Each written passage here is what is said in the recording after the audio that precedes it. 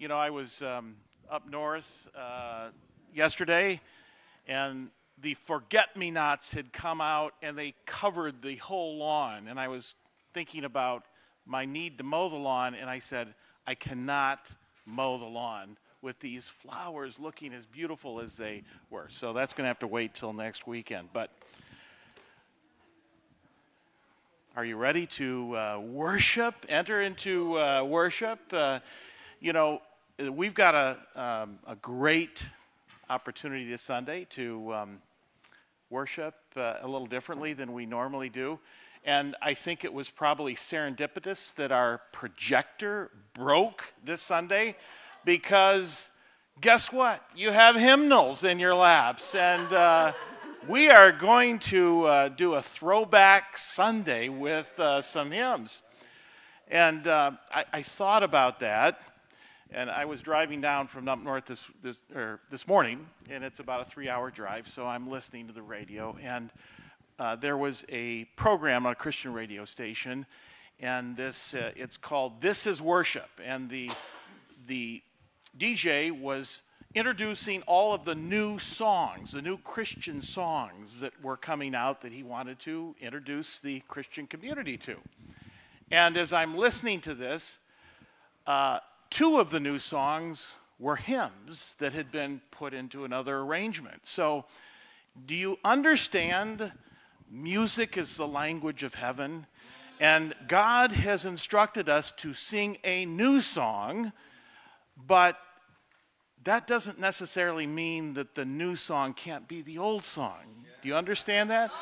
Because a new song is just simply making it your own, okay? Psalm 40 says that we are to sing to the Lord a new song. And, as you wait patiently, the verses before that, I waited patiently for the Lord. He inclined his ear and heard my cry. He drew me out of the pit, set my feet on a solid place. He then put a new song in my heart. So, do you understand that music comes out of a blessing we receive from God?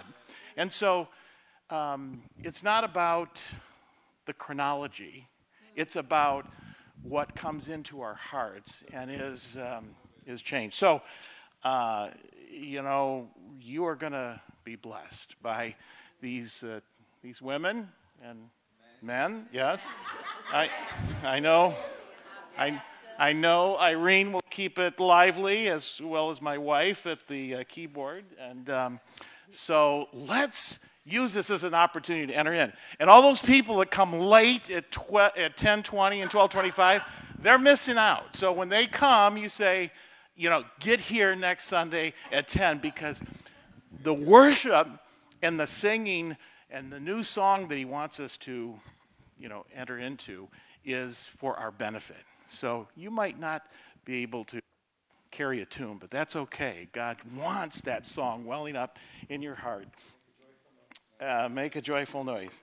So, Father, we come to you and we anticipate what you want to do in our time of musical worship this morning, so that we can prepare ourselves to receive the word that you want to speak. So we ask for we ask that you would settle our soul, and you would open our eyes and our ears, soften our hearts to hear what it is that you want to speak to us. And we thank you for all that you are, in Jesus' name. Good morning, church. Praise the Lord, everybody. All right. Okay, now since Tim was saying that, there might be a few little people coming in a little later than, past 10, I'm going to ask for only of those that feel comfortable doing this, that if you're sitting on the edges, if you just move in just a little bit. If you are visiting this morning, or if you don't feel comfortable, you don't have to do that. But if you see a vacant seat just over here or over there, because there's something about singing hymns. When we actually get to hear one another's voices, Oh, wow. The Holy Spirit just grips our heart, and we're able to go deeper. I don't see nobody moving. Don't everybody move. Okay. Oh. Yeah, I guess we have Thanks, to. Tim. You see, now black folks, we'd be up going in. You know, there would be no issue. Yeah, everybody, oh yeah. But okay, if you want to stand and move in, but only if you feel comfortable doing that this morning. So, but we are very, very excited about singing these songs. Now, when I was a little girl, the church that I grew up in, that's all we did. We did not have praise and worship. At our church, we acted like we had no idea what a praise and worship song was. Mm-hmm. So we only did hymns. And as a young person, I used to think, wow, how boring, right? Mm-hmm. The song and the music, they're just dragging along. And yet, the older I have gotten, the more that God has done in my life and revealed who he is, these hymns have become such a treasure to me. So I'm praying this morning that the Holy Spirit will speak to your heart, help you to sing out, and those of you that are not familiar, that you would just really just take in, wow, the melody and the words. And may the Holy Spirit encourage your heart this morning, fill you with his love, his praise, to be thankful for who he is and what he has done. So our first hymn this morning is going to be, and if you have a hymnal, it's going to be page 262, Holy, Holy, Holy. All right, please stand. And we'll be doing all of the 4 verses.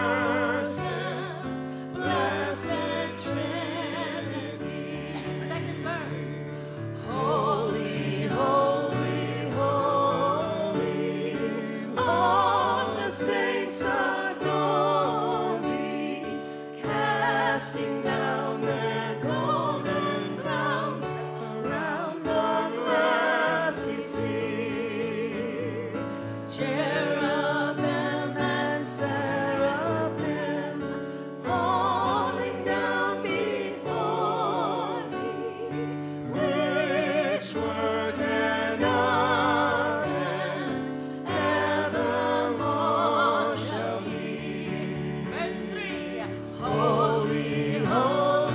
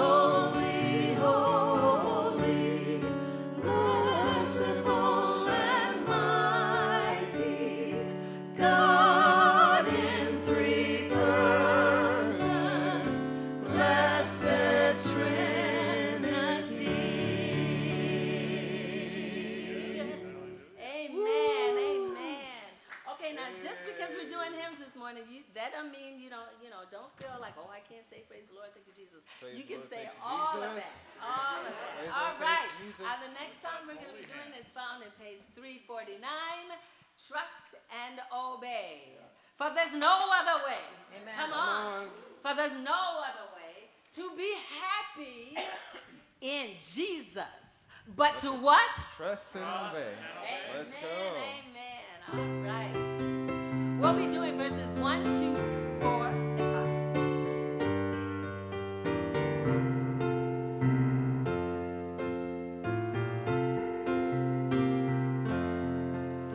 When we walk with the Lord in the light of His word, what a glory He sheds on our way. While we do His good will, He abides with us still, and with all who will trust and obey. Trust and obey, for there's no other way to be happy in Jesus but to trust and obey. Not a shadow can rise, not a cloud in the skies, but His smile quickly drives it away. Not a doubt, not a fear, not a sign nor a tear can abide while we trust and obey. Trust and obey, for there's no other way to be happy in Jesus but to trust and obey. But we never can prove the delights of His love until all on the altar we lay. For the favor He shows and the joy He bestows are for them who will trust and obey. Come on, let's sing it. Trust and obey, for there's no other way to be happy in Jesus but to trust and obey. Verse 5. Then in fellowship sweet, we will sit at His feet, or we'll walk by His side in the way. What He says we will do, where He sends we will go. Never fear, only trust and obey. Come on now. Trust and obey, for there's no other way to be happy in Jesus but to trust and obey. Oh, come on, let's do that chorus one more Okay, time. yeah. And we're going to just sing it a little soft so it can be Okay. meditated. There we go. Ooh, in your heart. Here we go. Trust and obey, for there's no other way to be happy in Jesus but to trust and obey. Amen. Amen. Woo, thank you, Lord. Okay, we have victory in Jesus, right? Yes. So we'll be singing that in page 4. Turn to page 473 in the hymnal, and we'll be doing all 3 verses. Now, this song, woo, it kind of goes a little fast. So, yeah. But it declares that we have what is true, the victory in Jesus. Yeah. Because of what He did for us on the cross. Thank you, Wow, His blood, His resurrection. Oh, thank you, God. We thank you, Jesus. Yes. So let's sing this song like we believe it. Come on now. Yeah. All right, no matter what you're facing this morning, we have the victory. That's That's right. right. All right, here we go. And we'll be singing all 4 verses. And we might repeat the chorus about 5 times, but yeah, that's only in the black church. Sorry. Okay, here we go. All right.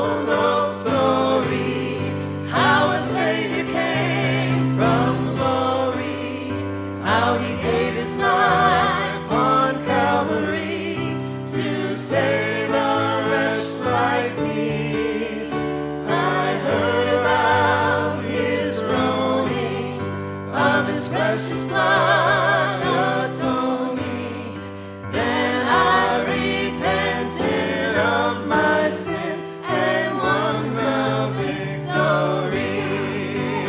Oh, victory in Jesus, my Savior forever. He sought me and He bought me with His redeeming blood.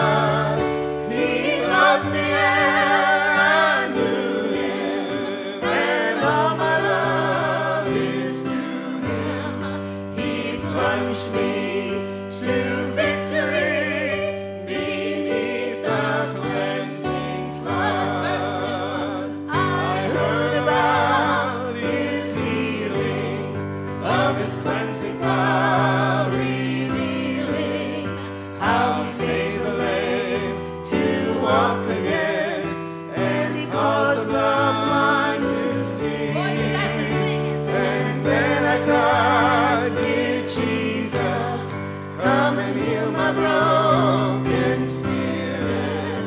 And somehow Jesus brought to me the victory. Oh, victory in Jesus, my Savior forever. He sought me and He brought me with His redeeming blood. He loved me ere I knew Him, and all my love is to Him. He plunged me to victory beneath the cleansing flood. I heard about a mansion He has built for me in glory, and I heard about the streets of gold beyond the crystal sea, about the angels singing and the old redemption story. And some sweet day I'll sing up there the song of victory. Come on now, let's sing it.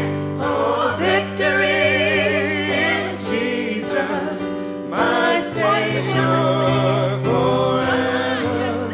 He sought me and He bought me with His redeeming blood. He loved me ere I knew Him, and all my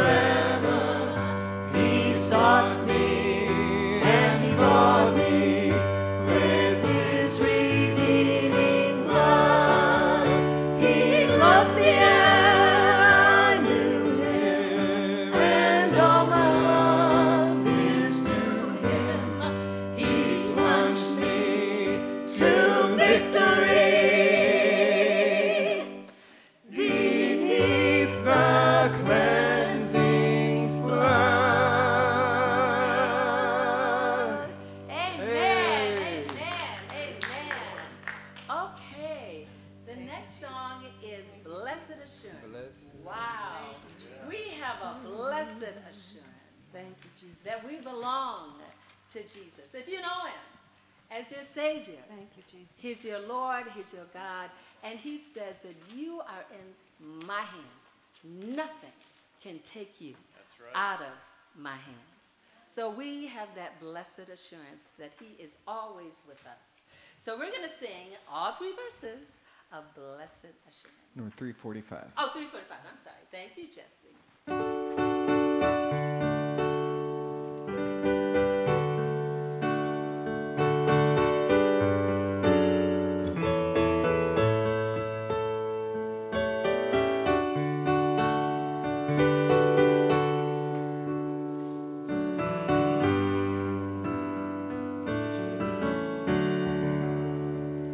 Blessed assurance, Jesus is mine.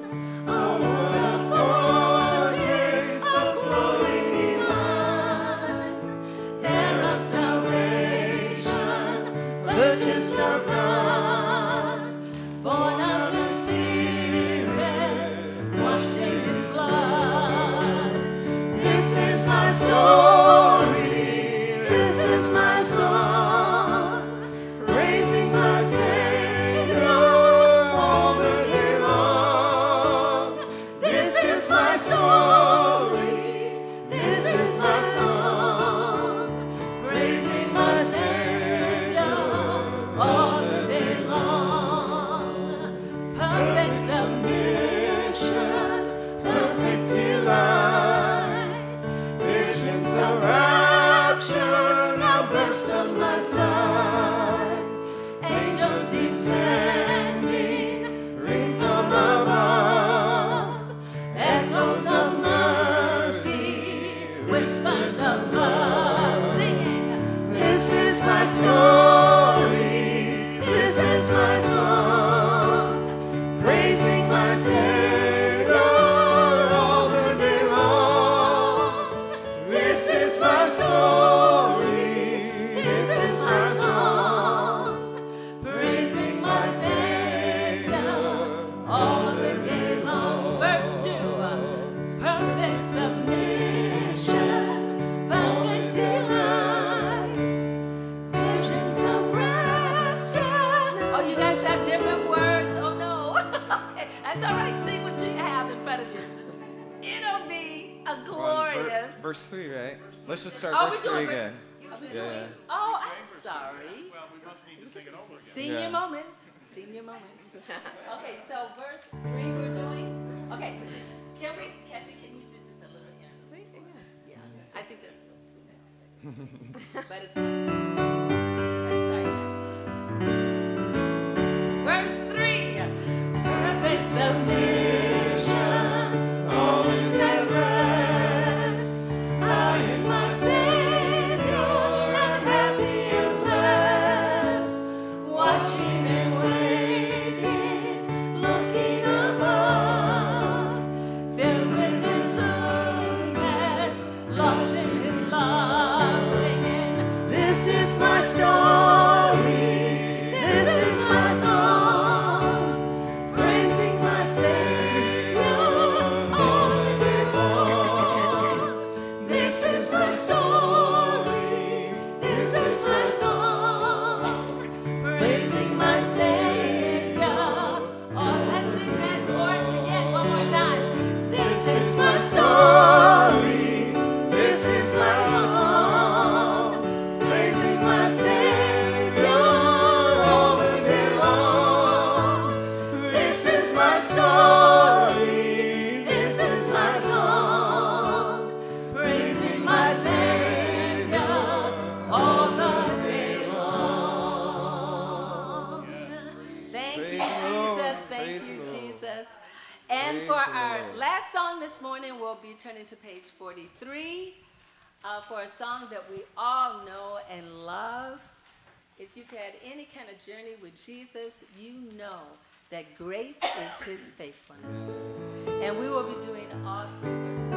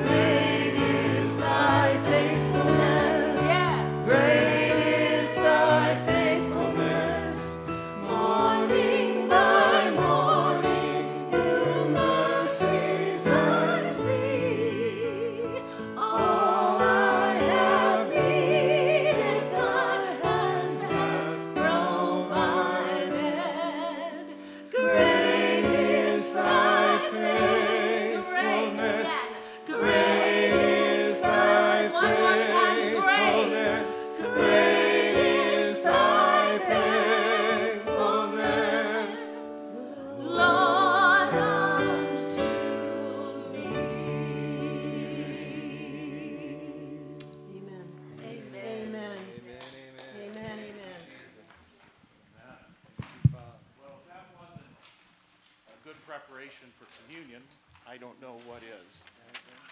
Blessed assurance. Jesus is mine. His body broken, his blood shed.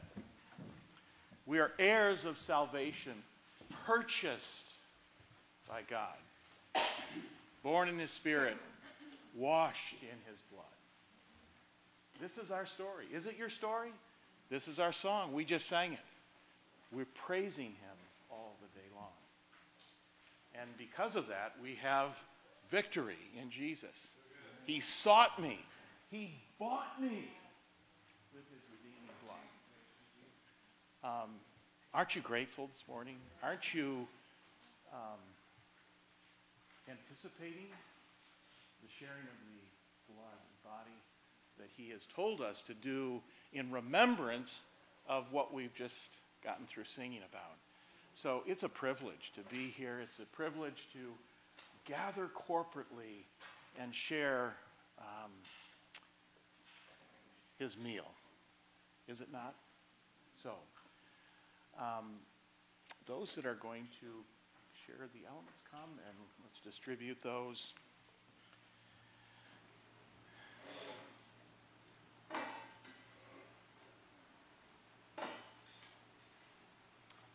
You know, God in his providence and in his wisdom has instructed us to understand.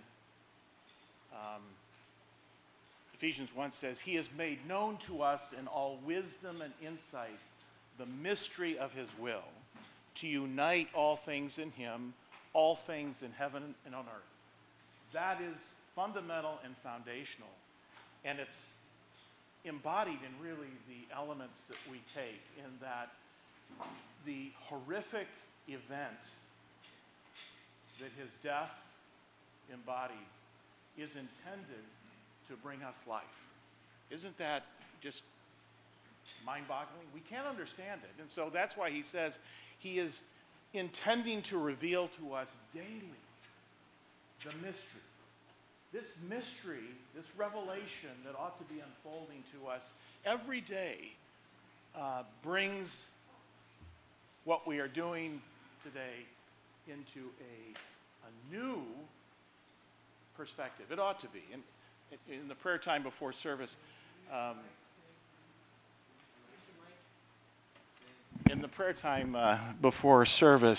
we were talking about John 17, and John 17 says, eternal life is to not live forever. I mean, that's part of it, but it's to know God. To know God. How do you know someone? You know someone, Marvin, you get in their face. Face to face. I know you. I want you to know me. And that's how we are to share communion as we get to know God. We encounter him face to face. The psalm says, I seek the Lord. I seek his face. And so that's what we want to do as we remember what he's done for us.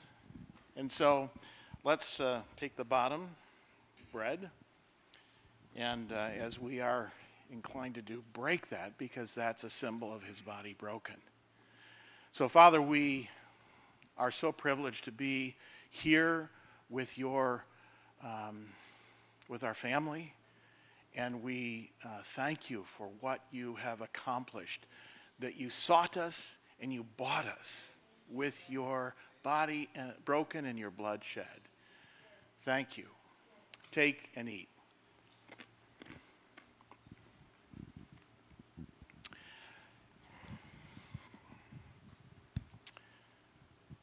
Thank you that body was not only broken, but it spilled out its blood for our redemption, for our sacrifice. And we know that without the spilling of blood, there is no redemption. And so your body, your perfect body, was broken, and it bled for our salvation. We thank you for that. Reveal to us right now in a new way what it is that you intend for us to be doing, and how you intend for us to be entering into that life that you have given to us, to know you and know you better. Take and drink. Amen.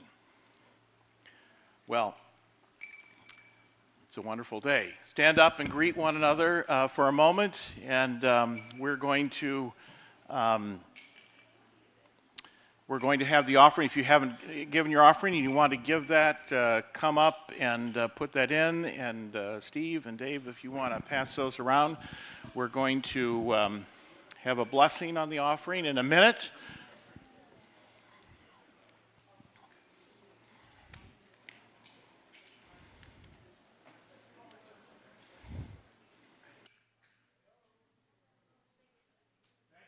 Team, thank you, Irene. You know, as I saw Irene up there, I went to school with Irene about 50 years ago, right? And she was in the primo choir. I was just in the lower grade choir, but she was in the primo choir. And her director, Dr. Bowman, he's looking down and he saw you today and he said, "That's my girl. I'm proud of her." So I'm blessed. And, you know, that's a little bit of the legacy that we share. You know, we ought to leave a legacy as we go through life, teaching, training, and hopefully, you know, getting to share with other people the gifts that God has given us. So thank you, Irene, for doing that. And my wife, Kathy, as well, and Denise, and Jessie, and all those other ones. We're just missing Brandon on the drums, so you get, you know, there can be drums in hymns, and so maybe that's the next time. Well, listen, we've got, we're coming into our third week of the 21 days of fasting for Israel, and we want to remember that time and lift Israel up right now, and I'm going to lead in that. You know, Israel is really in a very, very precarious place. There's daily demonstrations over the political turmoil that is going on in that country. I'm not going to take sides about who's right and who's wrong, but I do know it involves the judiciary and what kind of judiciary they're going to have in that country. And so as a lawyer, I'm going to pray, and next month they're selecting the Knesset representatives that are going to be determining what the outcome of that is going to be in terms of their judicial structure. And so we know, biblically, God wants good government that is fair, that's just, that is impartial, and that is going to be accountable to the God, okay? Not to any human being. And so that's my prayer for Israel today, that through all of this turmoil, God puts in good government the judiciary that is really the center of a lot of this dispute. And as an attorney, I know what it's like to be before a judge that is not impartial. And you know what they're going to do before you argue a case because you know them. They don't really listen very well. Now, I'm not talking about any in this county, but there is a tendency to, when you get power, to want to retain that power for yourself. So we know that God loves the Jewish people, and I don't know all of what's going on, but we want the vision of the Messiah, Jesus, to be front and center. And so in this turmoil, if that can be accomplished, you know, Lord, just let it be revealed to those people. So, Lord, we come to you this morning knowing that the people you chose over 3,000 years ago to be a called out and special people are still called out and special.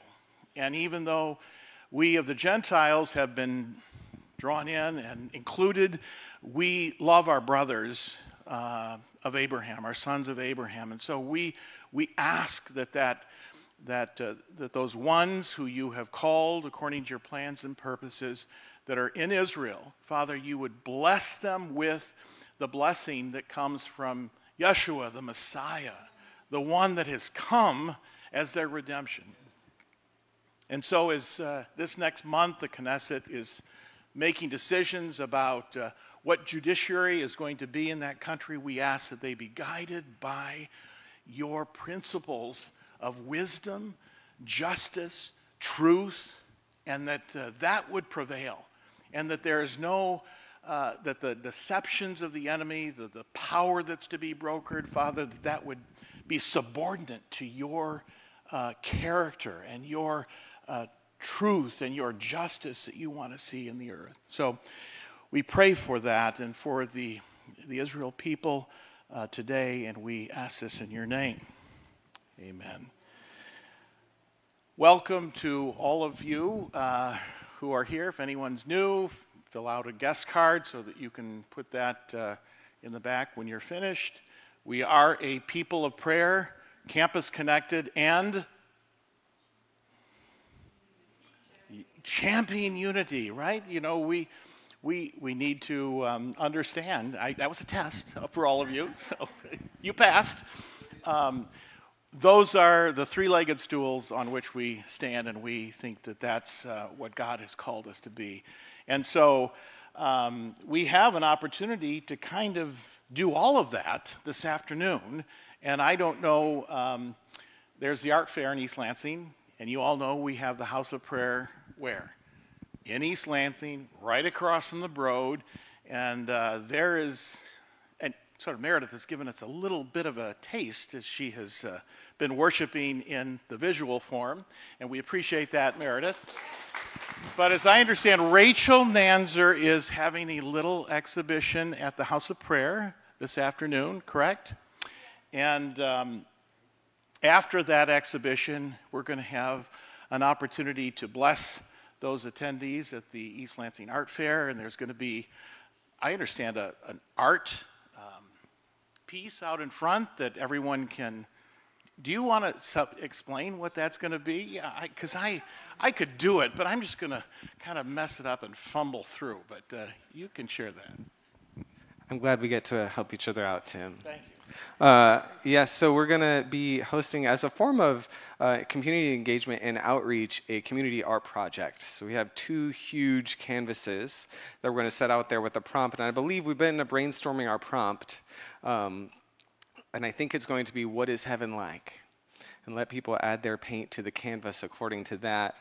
And obviously as a way to engage people in conversation. That's such an easy on-ramp. As Kirby taught us a couple weeks ago, the 4 spiritual laws, you can go right from there to, do you think you're going to heaven? Why or why not? So we'll also be handing out water, offering prayer to people. So that's from 1 to 4 at the House of Prayer East Lansing, 619 East Grand River. If you don't know where it is, if you've never been there, come on down, join us. It's going to be a great time. I assume there's lots. Well, I know there's already people down there. I was there before today, before it came today, and there's already people just all over the city. So opportunity to show the love, share the gospel of Jesus. So anyone is welcome anytime between 1 and 4. Rebecca will be there helping host that time. So love to have you join. Amen. So, people of prayer on the campus, championing unity, right? And so that will be something to invest yourself into. So we're going to bless the offering and also bless the children. If you want to stand up and everyone reach your hand out to them. And Father, we thank you for the young ones. Father, they are who we want to invest in and leave your good word in. And so we ask that you bless this time of ministry to them, and that it would bear fruit, and it would bear fruit now. We don't need to wait till they're older or younger, but they would be the young boys and girls that you want them to be. We ask this in your name, and we also ask that you bless the offering that's been given, that it would go to the building up of your kingdom and what you want to do in this congregation, in this city, and in the earth. We ask this in your name. Amen. So now is the greeting time. So, yeah, Steve, you.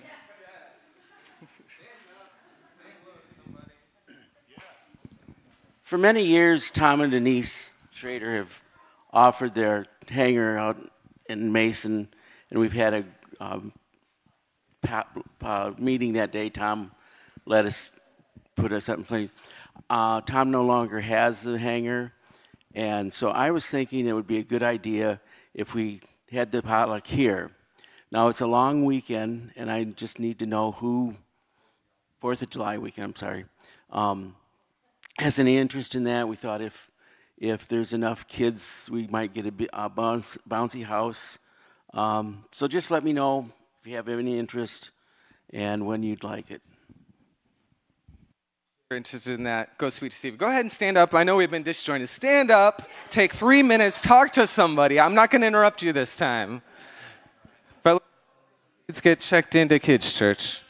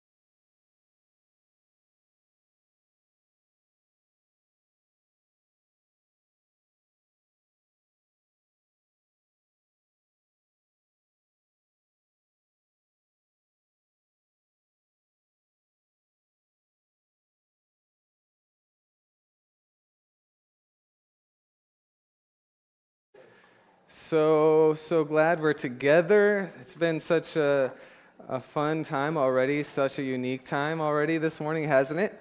We're going to get into the Word. So if you have a Bible, we'd love for you to get that out, or if you like to look on your device. Yeah, I like that chair. We're going to get into the Word. Woo! If you like to look on your mobile device, you could do that as well. We are in our series in Acts we called Empowered. We're going to be in Acts chapter 8. So just so you know, we're going to get there at some point. But yeah, it's been a beautiful morning, and I just wanted to give some context to some of it. If you're new here or if you're not, you probably know we don't normally sing hymns, and we don't always normally have someone painting, but there's a method behind the madness in that Miss Irene, who stepped out for a second and led us so beautifully today in those hymns, is kind of heading up what I would call a creative arts committee. And so once a month, it's been our desire to do something unique that stretches our comfort zone, takes us, stretches our boundaries a little, and connects us to God's bigger story. And so singing hymns is powerful in that, and she talked about it last week, because the hymns, they cross denominational lines, ethnic lines, national lines. I mean, some of these songs are known around the world and connect us to the story of God's people over many, many years. The one thing I said when we were planning this, I'm like, well, it's beautiful. I mean, we're looking at 200-300 years of history. What would really be powerful if we could somehow get a hold of what they were singing 2,000 years ago. But at least 200-300 years of Christian history and theology wrapped up in these songs. And I'm with Irene in terms of, I grew up in a church that sang them. I got saved in my grandma's Baptist church. The Trust and Obey was a big one that I grew up on, and that still speaks to me today. Sometimes when I'm wrestling in life, those words will come back to me. Trust and obey. There's no other way to be happy in Jesus. And you know what I've found over my lifetime is it's true. It's true. But we also did something way more ancient today in taking communion, which is something we do much more often. But again, I just want to recognize, although in some ways the concept of the communion table has caused division in the church historically, it's actually one of the things that connects us to Jesus' story from the night he was betrayed until today, and until he returns. The people of God all across the world, through all time, through all ages, and every generation, have partaken of the same blood and the same body of Jesus. Isn't that powerful?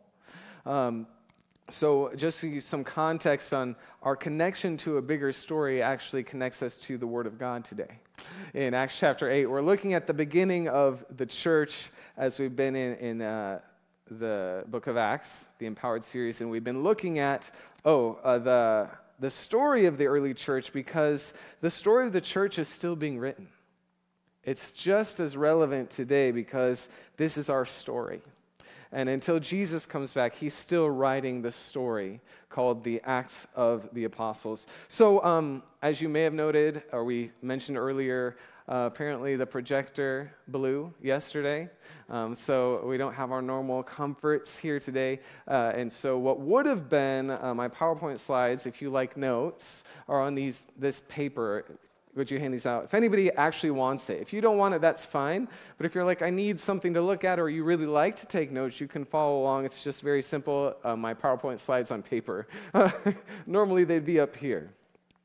But the church's story is still relevant because it's still being written. We are still in the same age. And I say that every time we dive into the book of Acts, because if you've read the book of Acts, it's exciting to read it. You're like, oh man, that's amazing. I wish I could have lived in those days. And here's the really good news. You do. What Jesus started after his resurrection continues to this day until he returns. It's all the same age in God's historical timeline. Isn't that awesome? And we do see God at work all across the earth, but of course we long for more. And what I think the conflict for our souls sometimes when we read in the book of Acts is like, we don't feel like we're seeing that. And so we can try to figure out a reason why, it was just for that time, or we can let it stir up a hunger, a desire, and faith to reach for all that God wants to do in our day. Amen? And that's what I'm believing for. And so as we look to Acts chapter 8, I'm going to entitle today's message, The Makings of a Revolution. And I believe you're going to find yourself in this historical account around our brother Philip. So as we look to the Word of God, would you pray with me? Father, we thank you today for your Word, that it's living, that it's active. We ask for a spirit of revelation. God, and we thank you that the same Spirit that you poured out in the pages of this book would be continued to pour out in our hearts and in our lives today. God, in every way in which we haven't seen it, God, we say we want it. We ask you to pour out your Spirit as you promised on all flesh until the great and coming day of Jesus. Pour out your Spirit, pour out revelation on us, and empower us today to be your people on the earth. In Jesus' name, amen. I believe we have, even in this very room, the makings of a revolution in the gospel. Do you believe that?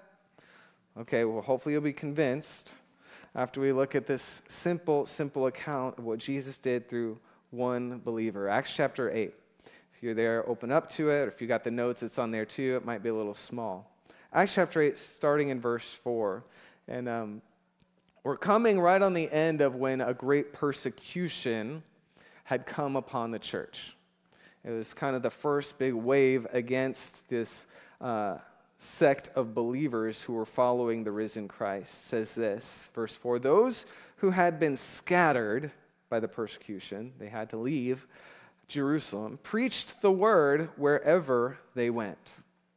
Philip, verse 5, went down to a city in Samaria and proclaimed the Messiah there. And when the crowds heard Philip and saw the signs he performed, they all paid close attention to what he said. This is wild. For with shrieks, impure spirits came out of many, and many who were paralyzed or lame were healed. And so there was great joy in that city. Let's stop there.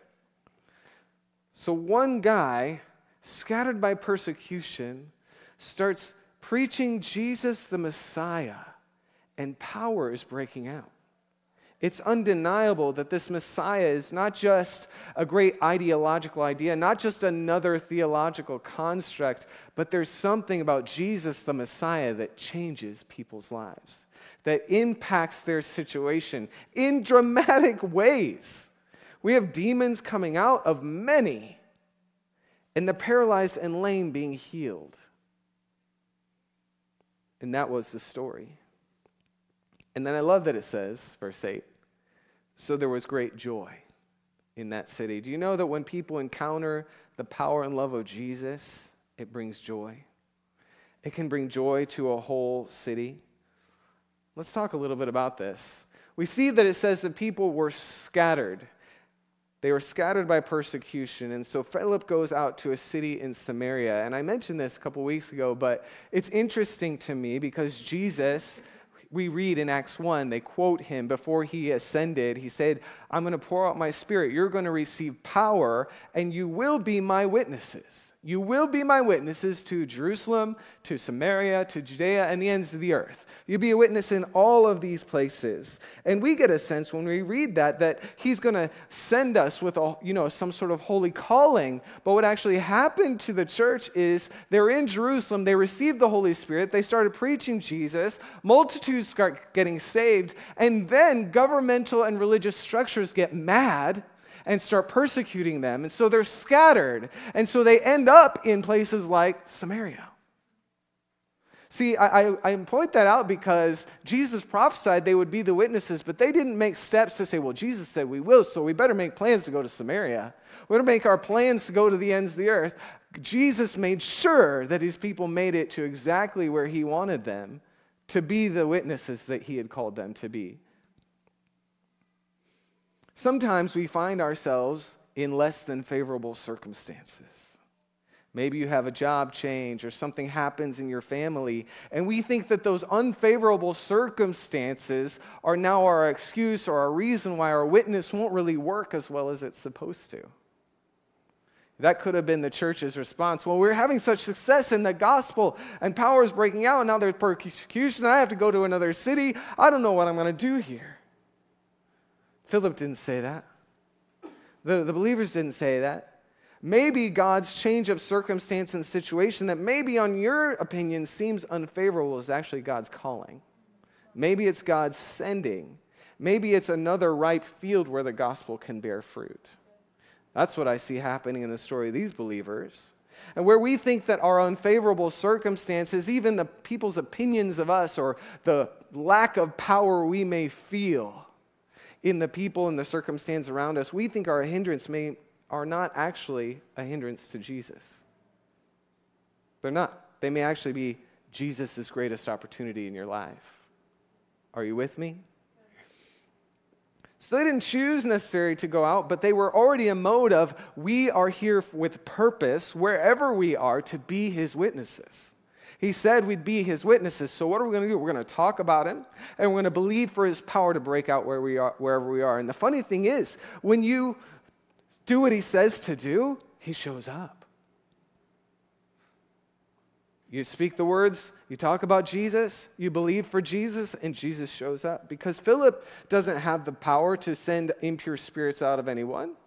He doesn't have the power in and of his own self to heal the lame or get the paralyzed out of their wheelchairs or off of their sleeping mats. He doesn't have that power, but Jesus does.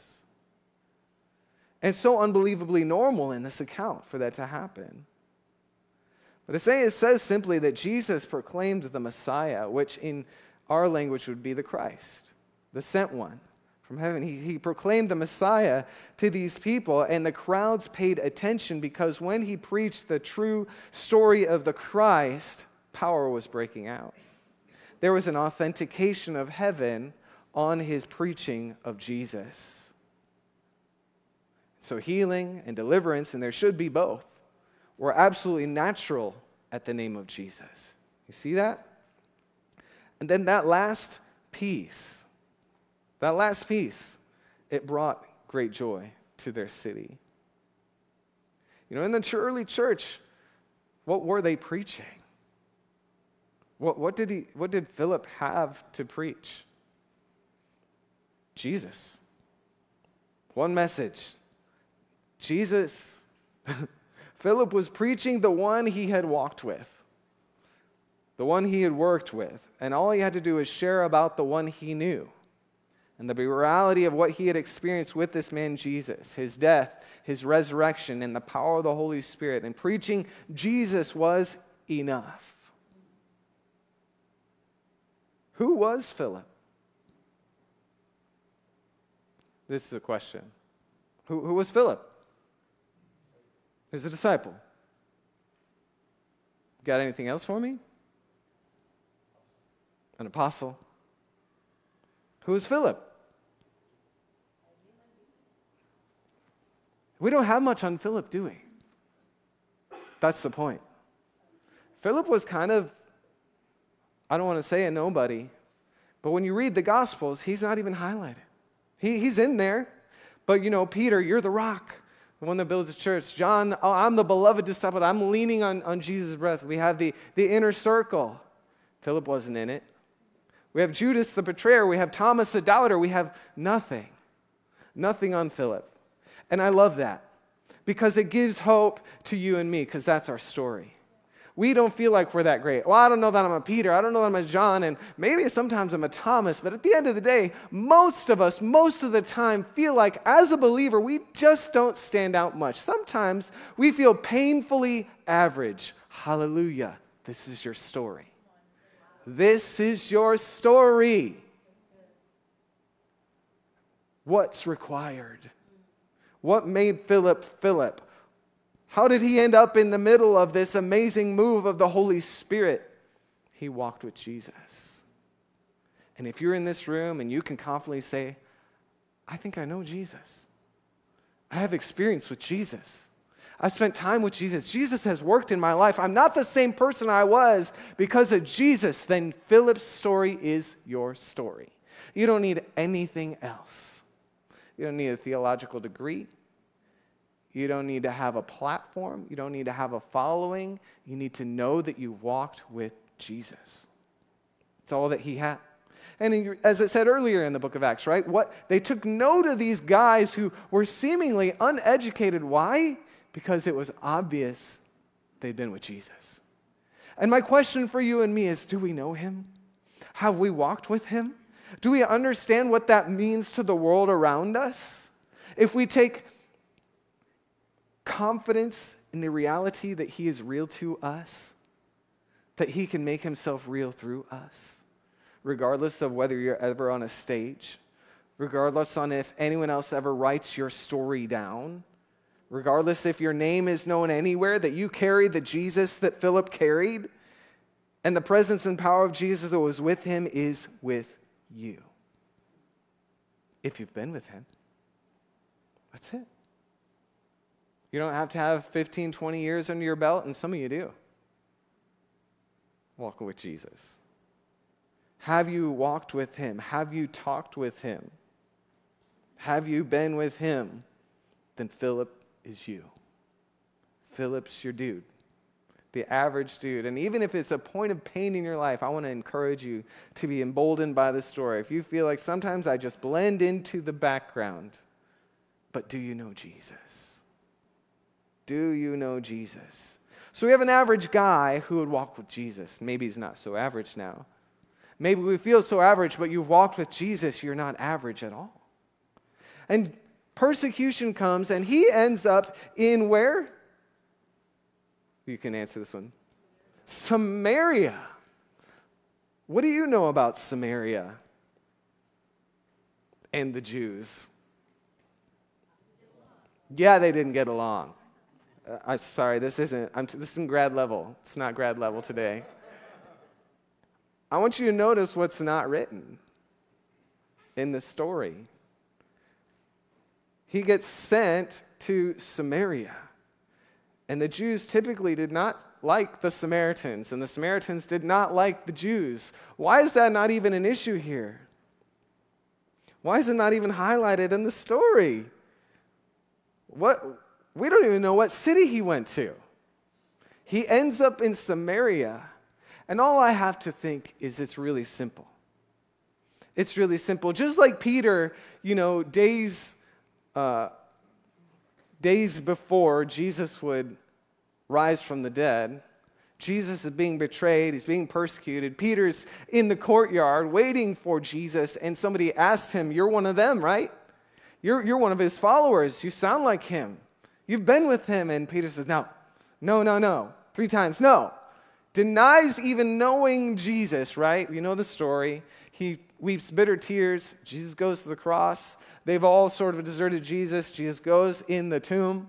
3 days later, he comes out. The women find him. Then Peter's on his feet running to the grave. Jesus is risen from the dead. And then the Holy Spirit comes and everything changes. Because Peter, the one who before a little servant girl couldn't stand up on his faith in Jesus, now there's a lot of pressure, I'll give him that, but he said no, is the one who then by choice stands up in front of 3,000 to preach Jesus. The one you crucified is the one who's here, and he's yours if you want him. If you'll repent, you can be in this family too. And 3,000 come to the Lord in that day. How many of you know Peter was transformed? He was changed. There was evidence of the transformation work of the Holy Spirit in his life. And so I think, and I'm just writing it my way, right? Just let me tell the story. Philip gets sent, scattered into Samaria without a second thought because he's not the same guy he was when they went to Samaria before, and the disciples were like, "Jesus, are you sure?" "Jesus, we don't go there." "No, we're supposed to go around Samaria." "Jesus, you guys know this happened, right?" They're like, "We don't go there. Don't you know?" I love when they say things to Jesus like, "Don't you know?" Jesus doesn't know. But here's Philip in Samaria, ready and willing to preach the gospel of grace and peace to a people he perhaps once hated, or at least was trained and taught and grew up in a culture that told him to despise. What happened to Philip? He had a heart transformed by the power of the Holy Spirit. It's the evidence of a changed man. Would you agree? And he's here amongst the people who he should have or would have typically, before the transformation power of the Holy Spirit, he wouldn't have wanted to show them the love of God. And this wasn't even a Jonah moment. He didn't get swallowed up by a fish.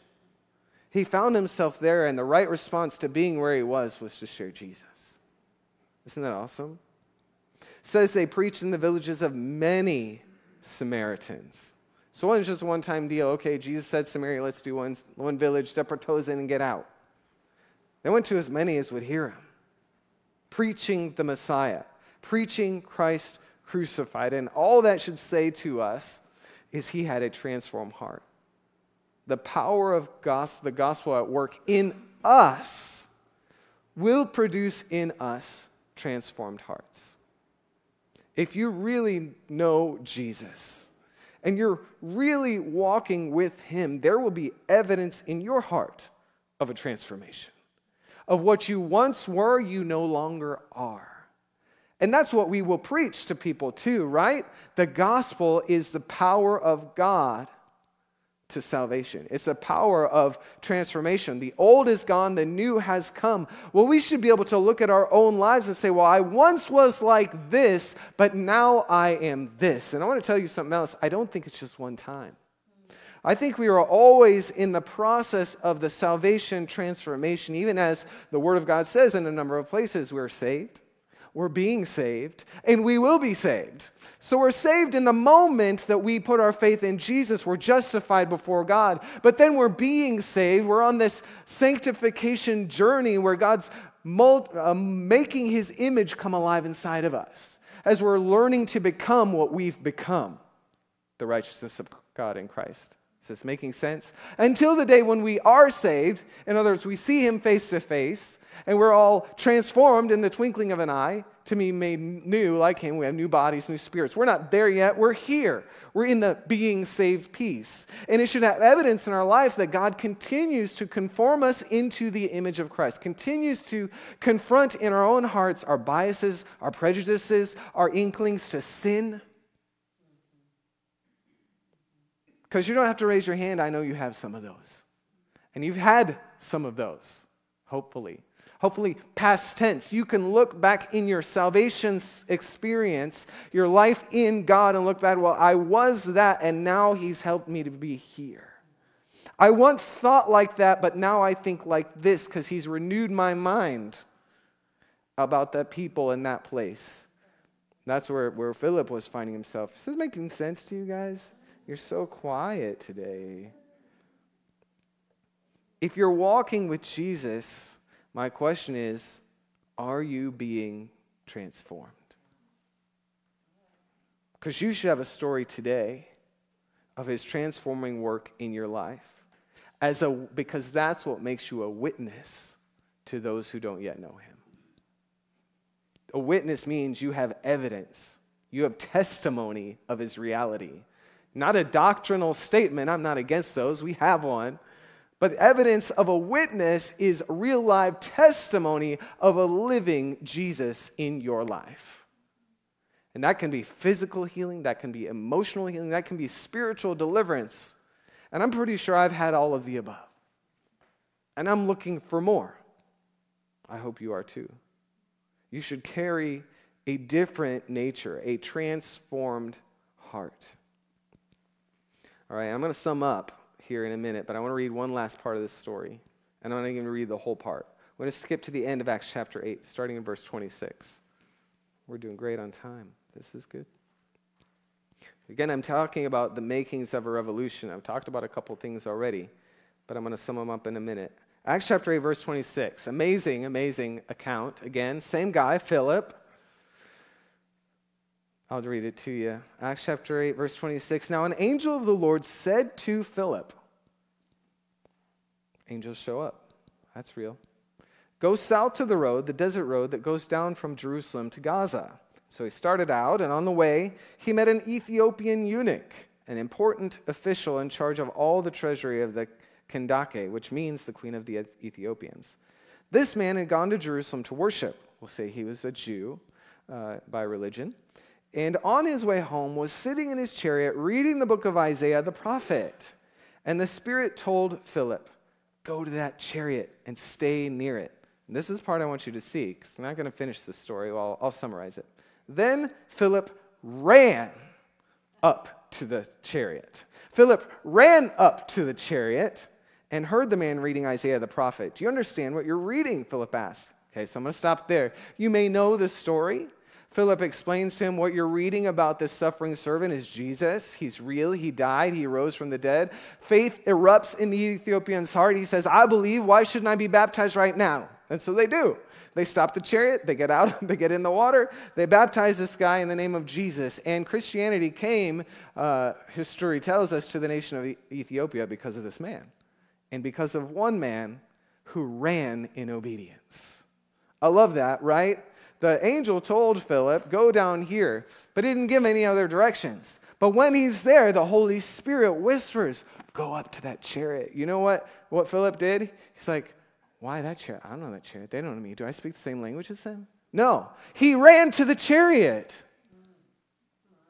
That quick obedience, fast forward, brings the gospel to a whole nation. A whole nation. What kind of small acts of quick obedience could we be obeying in the Holy Spirit that could bring ripple effects we couldn't even dream of? Did the angels say, or did the Holy Spirit say, if you do this, you're going to bring the gospel to the nations? We love those words, but no. He said, hey, Phil, you need to go down to that street. And then when he's at the street, that chariot. He didn't know the end of the story. He didn't know if the guy would receive the word. He didn't know if the guy would listen. He didn't know what the guy believed. He didn't know anything. He knew God, and he said yes to God. He heard the word of the Lord, and he obeyed. Is this making sense to you?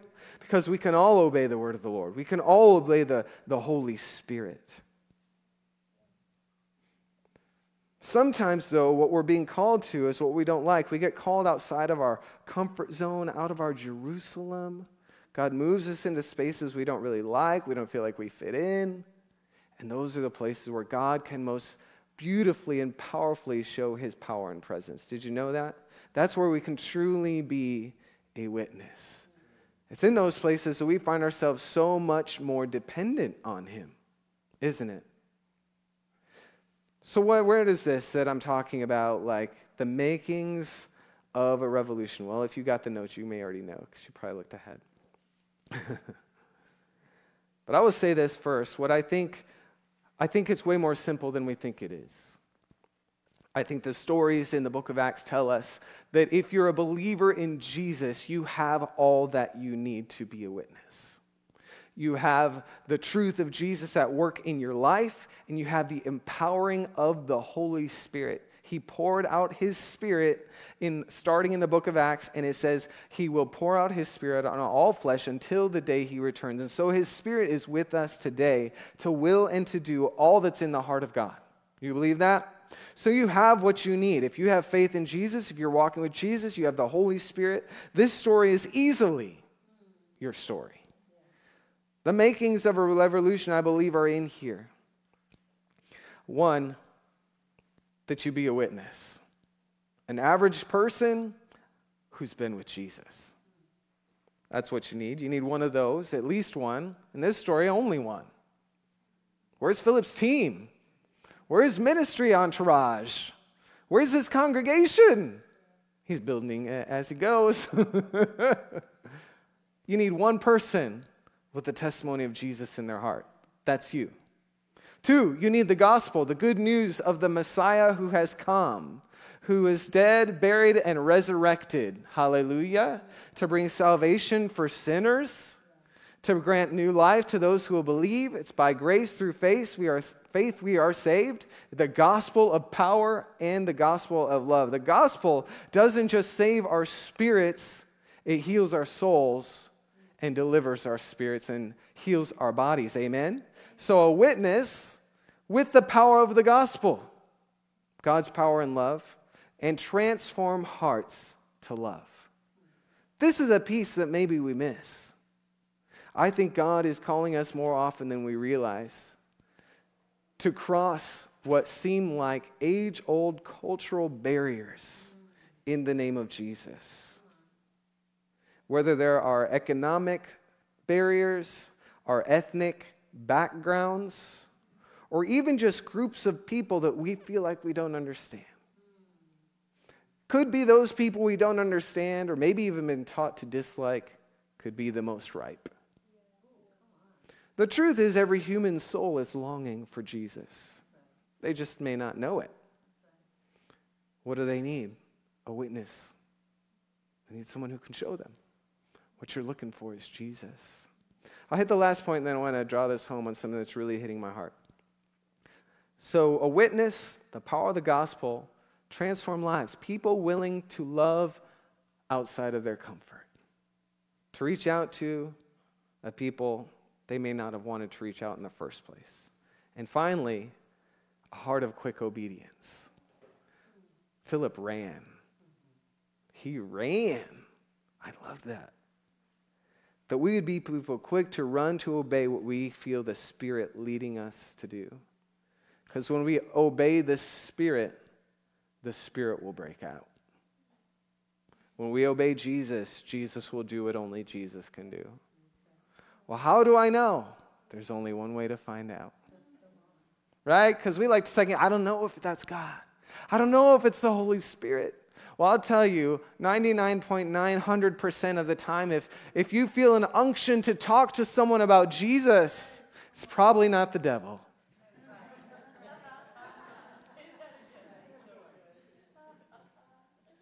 It might be your flesh. Hallelujah. Your flesh is being transformed. But it's not the devil.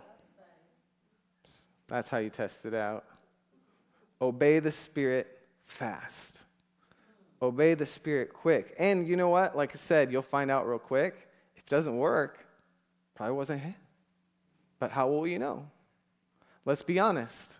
More times than not, it's not that we didn't try, it's that we spent so much time second guessing, we talked ourselves out of it. I don't know. Did the Lord really say? Oh, that sounds like somebody else I know. I think if you think the Lord said it, you should just run and let him deal with the rest. Amen? So here's where I want to close. Are you ready? I hope you love me. I hope you trust me. How many of you saw the Jesus Revolution movie? If you haven't, highly recommend. It's streaming now. I think you can either watch it free or for a couple dollars. So many of you didn't raise your hands. Oh, you gotta see it. If you don't have 3, 4, 5, I'll give it to you. You just stream that, I'll pay you. It's worth it. Now, just because the story's so powerful. But let me tell you one of the things that the Lord dawned on my own heart for our day as I watched that movie. One, I love so much about it. And let's just say the caveat that doesn't need to be said, it's a movie. They don't tell the whole story. They leave out some of the mess. Okay, it's a movie. Okay. But it's still a true story.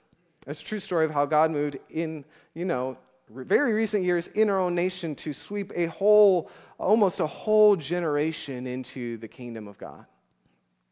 And what dawned on me as I watched that story, the unfolding of it, as God used a few simple guys, average guys who believe in Jesus, witnesses, we've been talking about this, right? Phillips, if you will, who are willing to speak the gospel in a generation to a people that some people didn't like or understand, right? In that movie, in that part of our history, it was the hippies.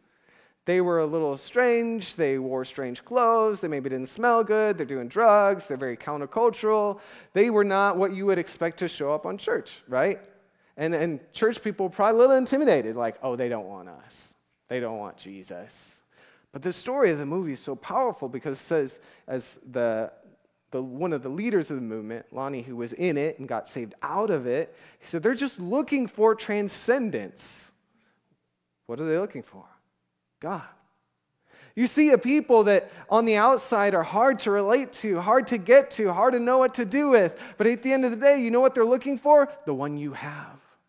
And so they cross the divide, and then it's uncomfortable, right? You bring them into church and all the things that happened there. But at the end of the day, they were hungry for God. It was like dry wood waiting for a spark.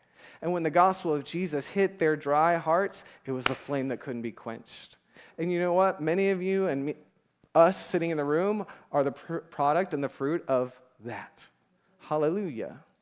Okay, so what I started thinking as I was watching the movie is, well, what is the people today in our culture that are hard to relate to, that maybe the church has kind of been very uncomfortable with, and maybe even be like, ew. And I thought, that would easily be the LGBTQ community. And we say, oh, no, they don't want us. They don't want anything to do with us. And I may be oversimplifying, but what are they searching for? Love. What are they searching for? Love. And I'm not just drawing this out of a hat, but it dawned on me because in the back of my mind, I started to unearth things I've heard in the last 5-10 years from people that I know, love, and trust who do have platforms, who have been prophesying that God wants to bring a great revival out of the community. And many people now are abuzz after watching the movie Jesus Revolution. God wants to do it again. He does. I believe he does. And what if those are the people that would be drawn in ways we never would have expected? Maybe they're the dry wood waiting for a spark, someone to step across that line and share the love of Jesus with their hearts. What if it could kindle a flame like we couldn't even imagine? And we think, oh, but. How about we just run? How about we just look for an opportunity to run? Look for an opportunity to be love to a people looking for love, and let Jesus deal with the rest. Oh, these people have problems. Well, Jesus deals with problems. Did you get cleaned up before you came into the kingdom? Did you make sure to holify everything and get all your thinking right before you stepped into church? Is that how you received Jesus? Not me. You know what I saw in this story? Because you may think all kinds of things about all kinds of people, and I'm sure there's many too. The Muslims are definitely in here too. And God's revealing himself in power to Muslims right now. I was just reading another article of God right now is sending people to the hardest and darkest places of the globe to be his witnesses. He's doing that. But in the places where those people aren't making it, you know what he's doing? He's sending dreams of Jesus by the multitudes, and they're coming into the kingdom. And you think, oh, they're so far, they have so many different beliefs. Jesus is not intimidated. Jesus is not intimidated by someone's lifestyle or generations of false religion. He's not at all intimidated by all of that because he can deal with it all. If we will be faithful to preach Jesus, then all the impure spirits can come screaming out. That's his business. That's his work. We simply step in, speak Jesus. Run in obedience, be love. And let Jesus deal with all the other stuff. I think he would be pleased to have a fresh revolution in our day and age. How many of you believe it? You may or not believe that word I shared at the end. I do. But even if you don't, what I've said today is true. You're a witness. You have the gospel. It has power. God wants to transform and keep transforming your heart for people you may not have liked before. And there's a lot more to that. Some of us were raised in, let's just say it, racist homes. God wants you to transform your heart. He's raised you in other homes steeped in wrong ideologies, and God wants to transform your heart. We're being transformed. And when he does, he's going to send you right to the heart of that thing you thought you once hated, because Jesus loves it. Jesus loves them. Jesus is all up in it. Let's stand together. And let's respond to the word of the Lord. Would you mind, Justin? I'm sorry. I didn't ask you ahead of time. We're going to keep this quick. I hope that some of you may be able to step out today and come out to the art fair in the house of prayer and see what the Lord will do. See who the gospel wants to meet today. Oh, it's a lot of fun. Let's come before the Lord. Father, we thank you for the good work you're doing in our hearts and our lives, the story you're writing in our city, God, the story you're writing for your church, the great hour of history we get to live in as you continue to pour out your Spirit. We are so grateful. And we also admit we feel so inadequate, so ill-prepared. But I thank you that your Spirit is more than enough. I thank you that your grace is sufficient for us. Hallelujah. Hallelujah. Thank you. Your grace is sufficient for us. So just as we stand right here in prayer before the Lord, I want to make an invitation to you. Are you here and you're not sure if you actually know him? Because you can't be a witness if you don't know Jesus. You can't walk in the power of his gospel if he hasn't transformed and touched your own heart first. So if you're in the room today and you're like, I don't know if I have actually been with Jesus, maybe you believe, but you say, I can't point to places where my life have been transformed. And I want to invite Jesus in. I want to know Jesus today. I want to know him from afar. I want to walk with Jesus starting today. If that's you and that's your prayer, would you just raise your hand right where you are? I want to pray with you.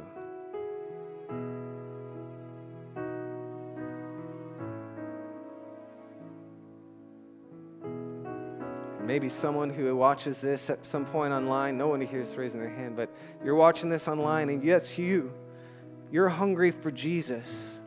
If you believe that he was crucified and God raised him from the dead, and you believe that you want to make him Savior and Lord, you can do that right now. You can turn away from your life without him and turn to a life with him. And let Jesus save your soul today. Let him renew your heart. Let him empower you by the Holy Spirit. But since everyone here feels that they know him, I just want you to open your heart, your hands before him, and open your heart before him and say, Lord, in any way that I have not yet encountered and been transformed by your love, come and transform me. I give you permission to transform my way of thinking about other people, other groups of people I haven't understood, people I was afraid of, people I thought didn't want you. Would you change my thinking? Would you change my feeling about them? Lord, your ways are higher than my ways. Your thoughts are higher than my thoughts. I give you permission to change my way of thinking. I give you permission to change my way of feeling about those people. And I give you permission, Lord, to send me. Send me to places I thought I would never go. If that's truly your prayer, would you just tell him right now? Would you just give him permission? Would you ask for his Spirit to transform you? And he's going to do it. He's going to begin a good work in this area today. You're going to be surprised at the work he does in your heart. I just want to give you a minute. Make your own prayer to the Lord. I'm going to give you 60 seconds to respond to him. And be genuine. If you're afraid, Lord, I'm afraid. I don't know what that means, but I'm willing. God, I know you're good. You've been good to me. I'm willing. I give you permission. Transform me into the image of Jesus. Change me to be more like you.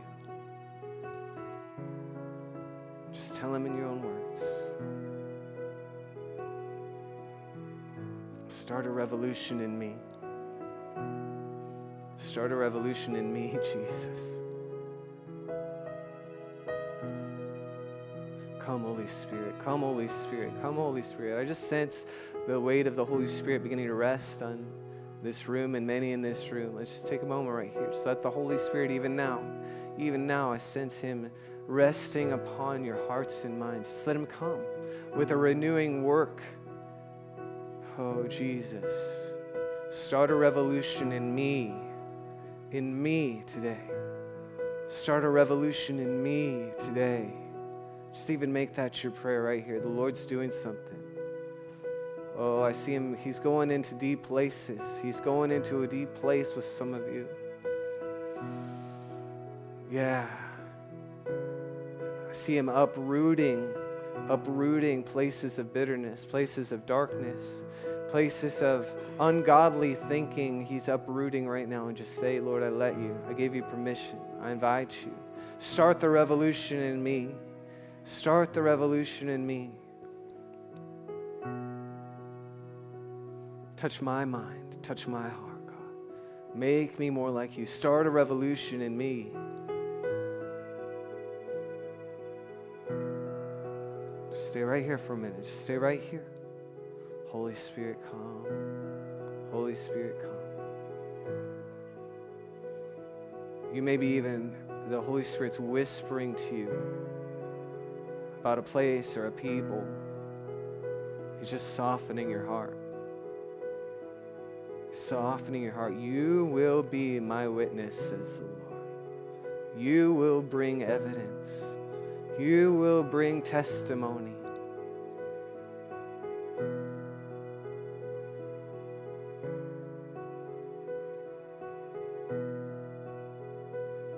Some of you have been hurt, wronged by certain people groups, certain organizations or institutions. The Lord has compassion, and he's healing you. But he's going to turn that test into a testimony. He's going to send you in humility and love to those who you thought you could never be reconciled to. He's going to send you as a witness of the reconciling power of Jesus the transforming power of Jesus. Lord, release that healing today. Release that deliverance today. Oh God, in every way we need to be freed from our past, from our bitternesses, God. Free us right now, even in this moment. Start a revolution in me. Hallelujah.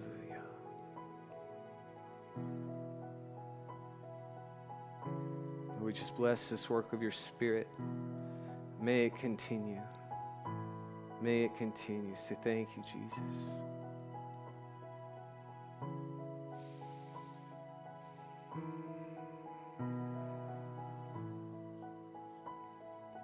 Now as we're here, I know you're sensing, many of you are sensing the presence of the Holy Spirit working in your heart. Just whisper. I want to encourage you to respond to the Spirit and say, Holy Spirit, I want to obey you. I want to obey your leading. When you speak, I want to run. I don't want to wait. I want to run. You just tell him right now, he can hear you. He can hear you. And your commitment today, the Lord will use to empower you.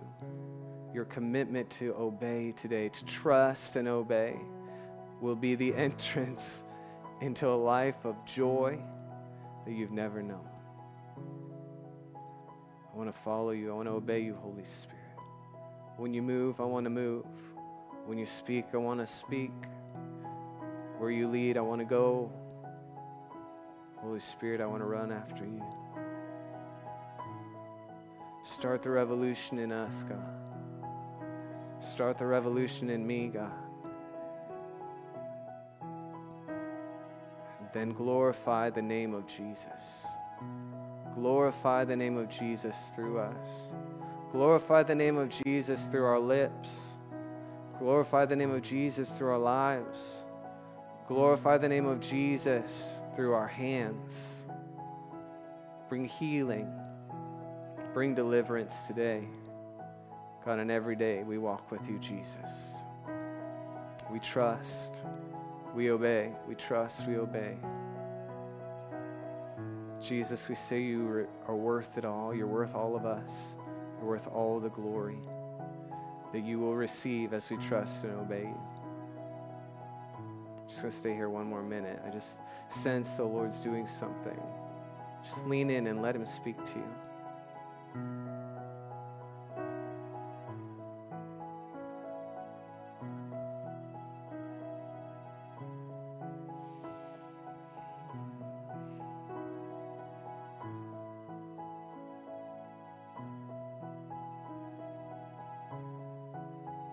Hallelujah. Thank you, Jesus.